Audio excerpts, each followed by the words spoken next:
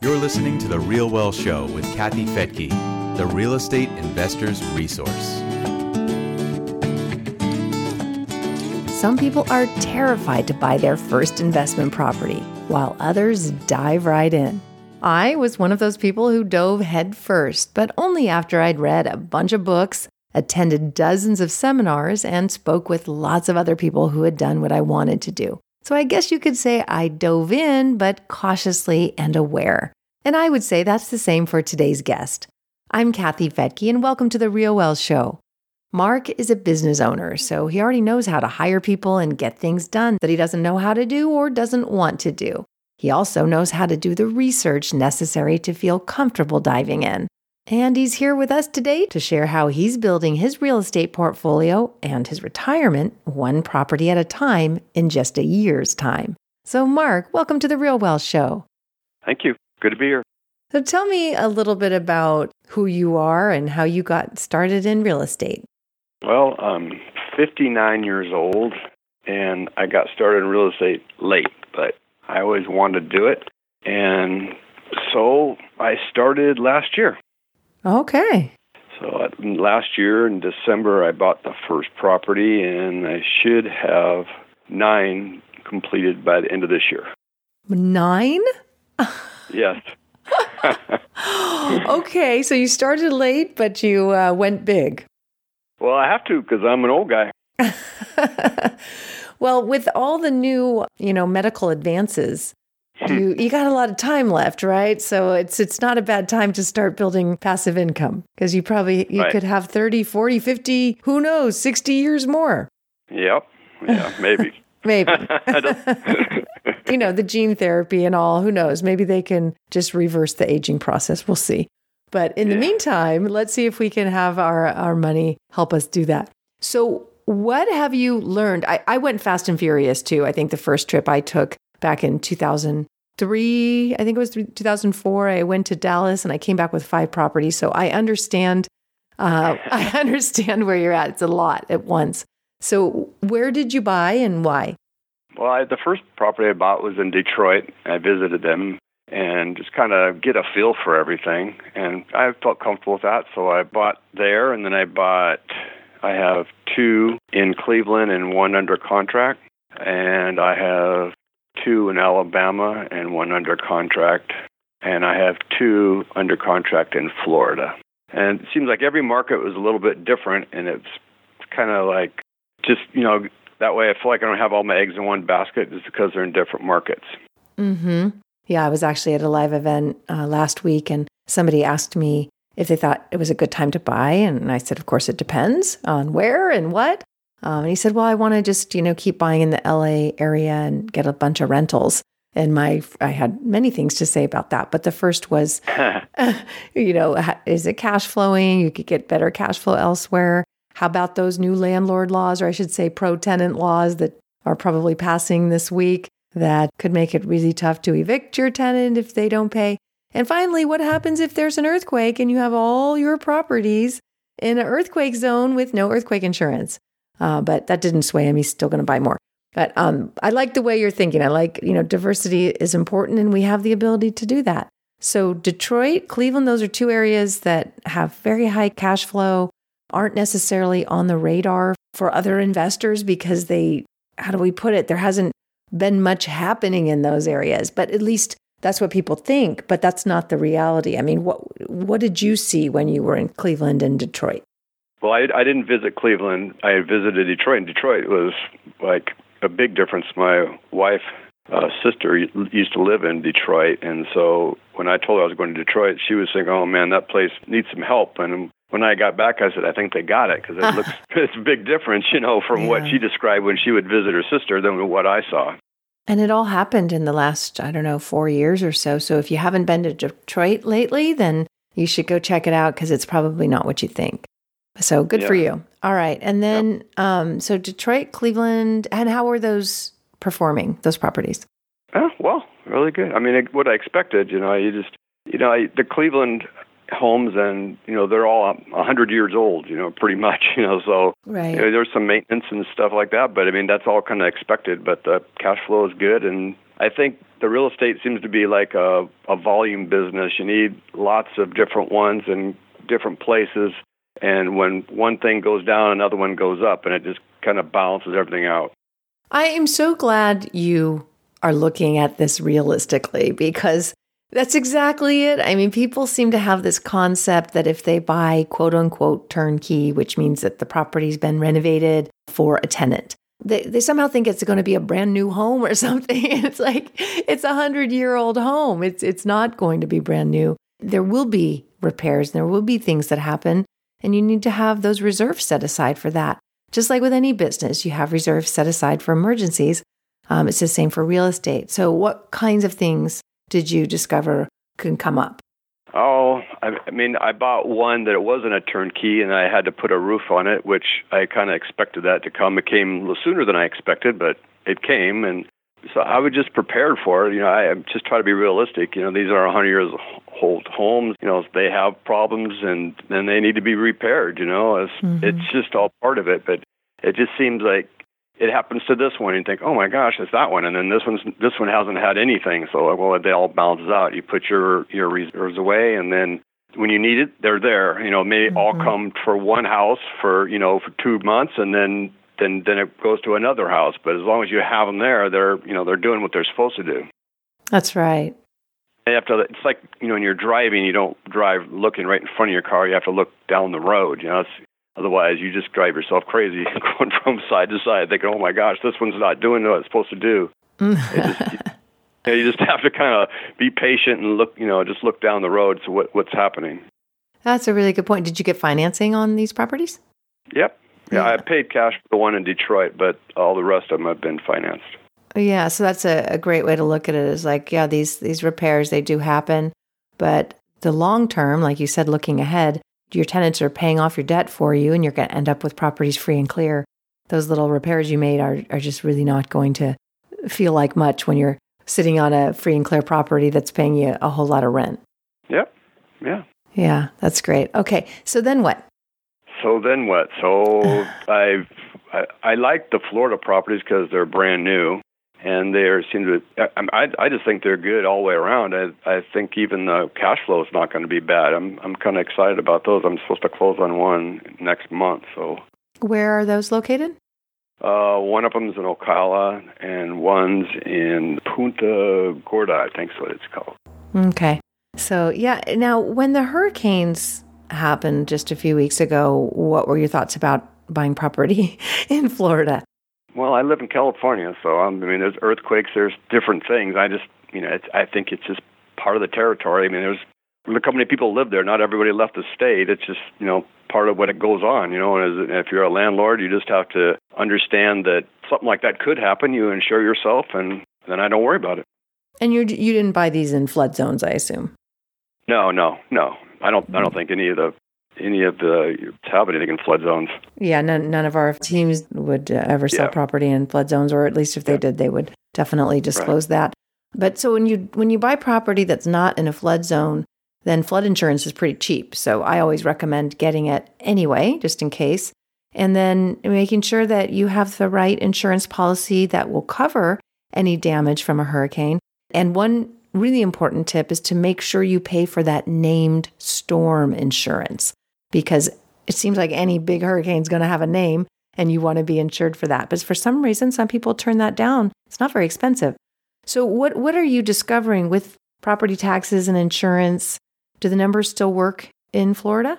Or, you don't really know yet because you're just about to close on it, but at least on paper?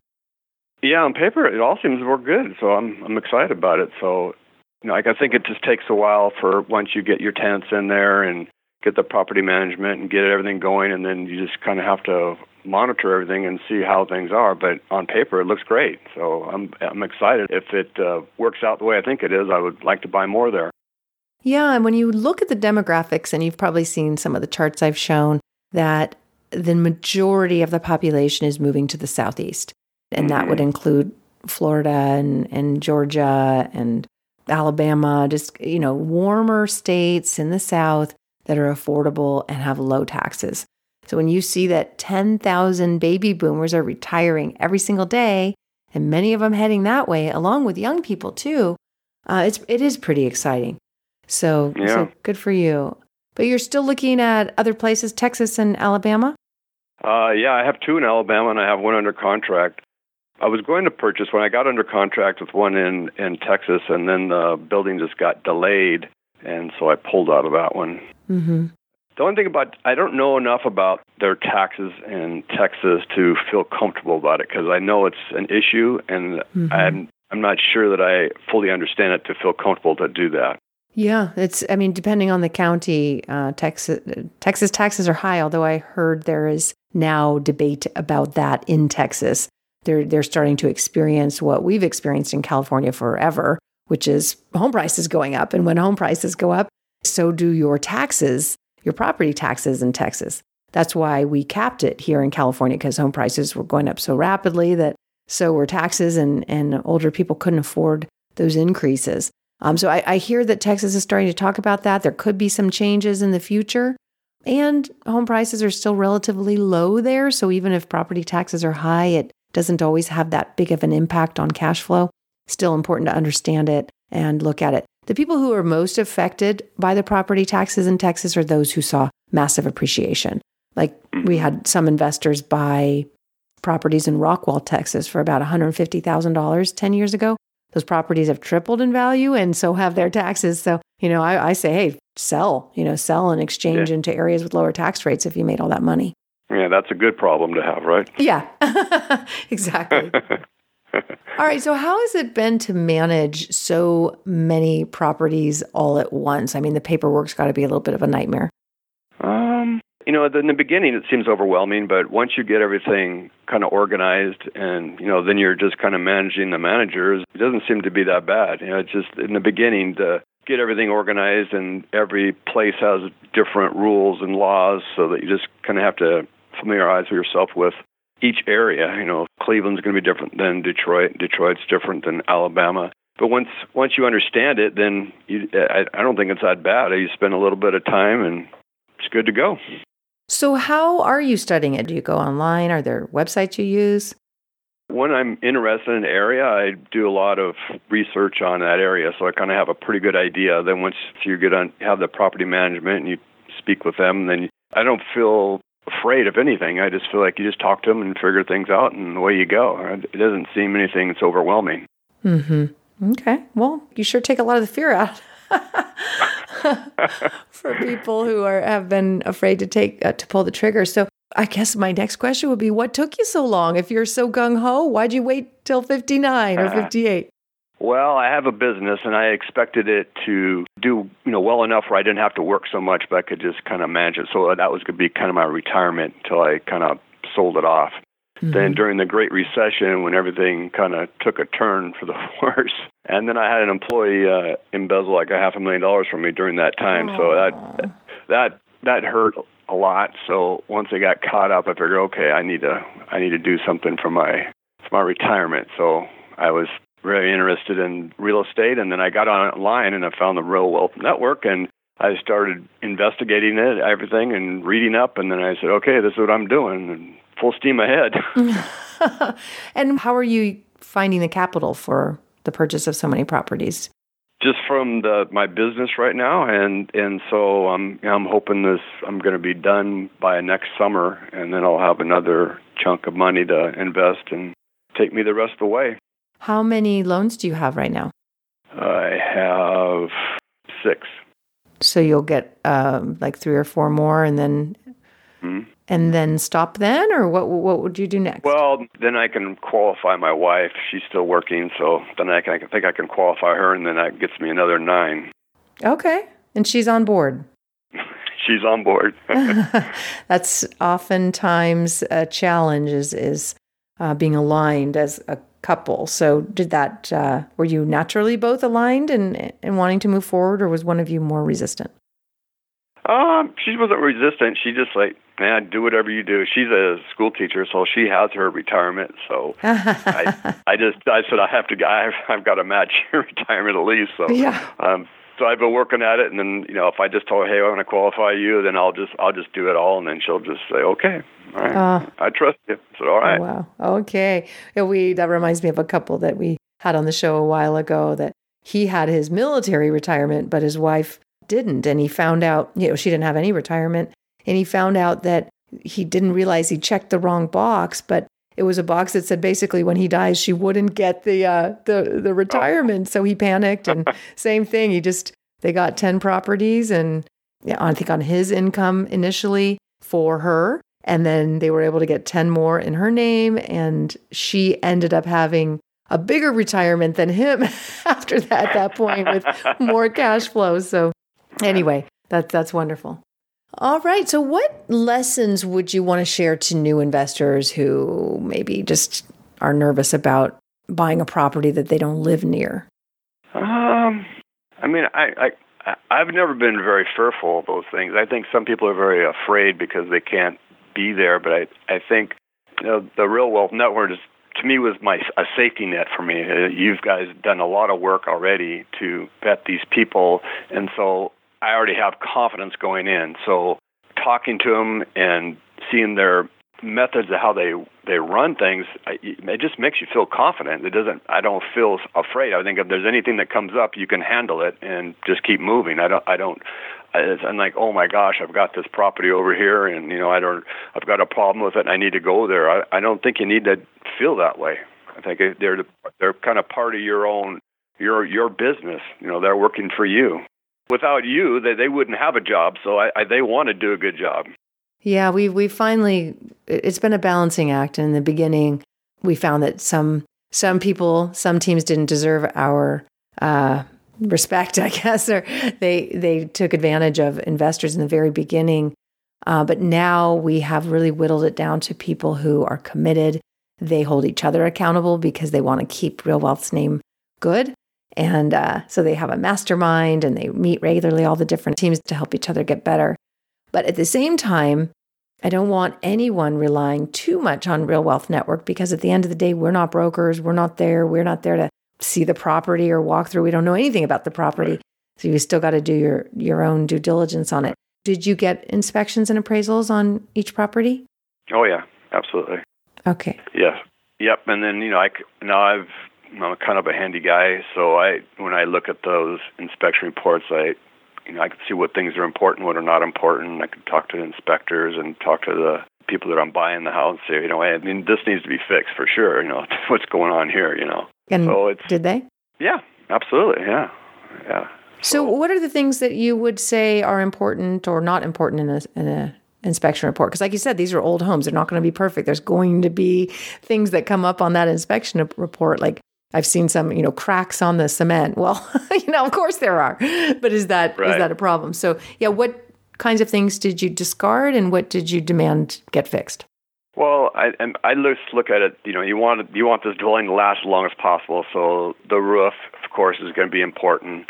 And sometimes they say the drainage is poor around them, but it's some of the things you hear over and over and over again. That's just the way things are in those areas, and you just have to kind of get used to them, and then just kind of weed through it. What do you think is going to make it last? The electrical's got to be good, the roof's got to be good. If it has air conditioning, is it in good working condition, or is the furnace good? All the things that would stop, make it. If you were a tenant and you were going to say, hey, this is wrong, come fix this. You want to make sure those things are all at least start out in the right working order. If they say the carpet is dirty or something like that, that's the way it's going to be. We're going to replace it. The carpet was hard flooring, whatever. But it's more the structural things I zero in on. Yeah, it seems like more and more of our teams are not doing carpet. They're putting in flooring that doesn't have to be replaced every time a tenant moves out. Right. Yeah. I think the porcelain tile and stuff. And so many building materials that are quality and sturdy and solid are available and fairly cheap today. It's really a different deal than even 5 or 10 years ago. Yeah. All right. So what business are you in? I build plastic injection molds, so I have a machine shop. Okay. I don't even know what that is. Well, plastic parts like cell phones or calculators or medical parts, they'll have to come out of a mold. I see. So the mold is machined from steel, and they inject plastic into them. All right. Very good. Well, I really appreciate you being here on the Real Wealth Show and sharing your wisdom and hopefully helping others who've been sitting on the fence feel a little more confident about moving forward. What's your ultimate goal? What are you hoping to achieve from all these rentals? Well, I want to be able to not have this business anymore and still live the same lifestyle. I guess that's my ultimate goal, have more time. Mm-hmm. Yeah. All right. Well, I look forward to checking in with you in 5 years to see how much closer you are. Maybe before then, given how much property you're buying. Are you going to use the cash flow to pay down the loans, or what kind of strategy are you using? I haven't determined that yet. I kind of wanted to get to I guess the first part of it, I want to make sure you have enough cash flow so I can live comfortably for now. And then I want to continue to add to my portfolio so that I can pay down those loans to, get some of them, at least some are half paid off. Mm-hmm. Yeah. Kind of make them all work for each other. Yeah. Great. Yeah, that's one strategy, is just to take all the cash flow and put it towards one loan and pay down that loan quickly. But others say, no, I'd rather just take all the cash flow and use it to buy another property. Yeah, well, but if I was 39, then I would be paying them off to, try to get them all paid off. So when I was 59, that I wouldn't have to, that would be easier to do. But since I'm starting late, I'm kind of changing the way I'm doing things. Mm-hmm. Wonderful. Well, thank you so much for sharing. And like I said, I look forward to checking in with you later to see where you're at. Okay. All right, Mark, thank you so much for joining us here today. I hope to see you at a future event. All right, thank you. And thank you for joining me here on The Real Wealth Show. If you'd like to get important economic data on these various cities, you can do that for free at our website at realwealthshow.com. Under the Invest tab is a drop-down of all the different cities that are great for both cash flow and hopefully appreciation. Again, that's realwealthshow.com.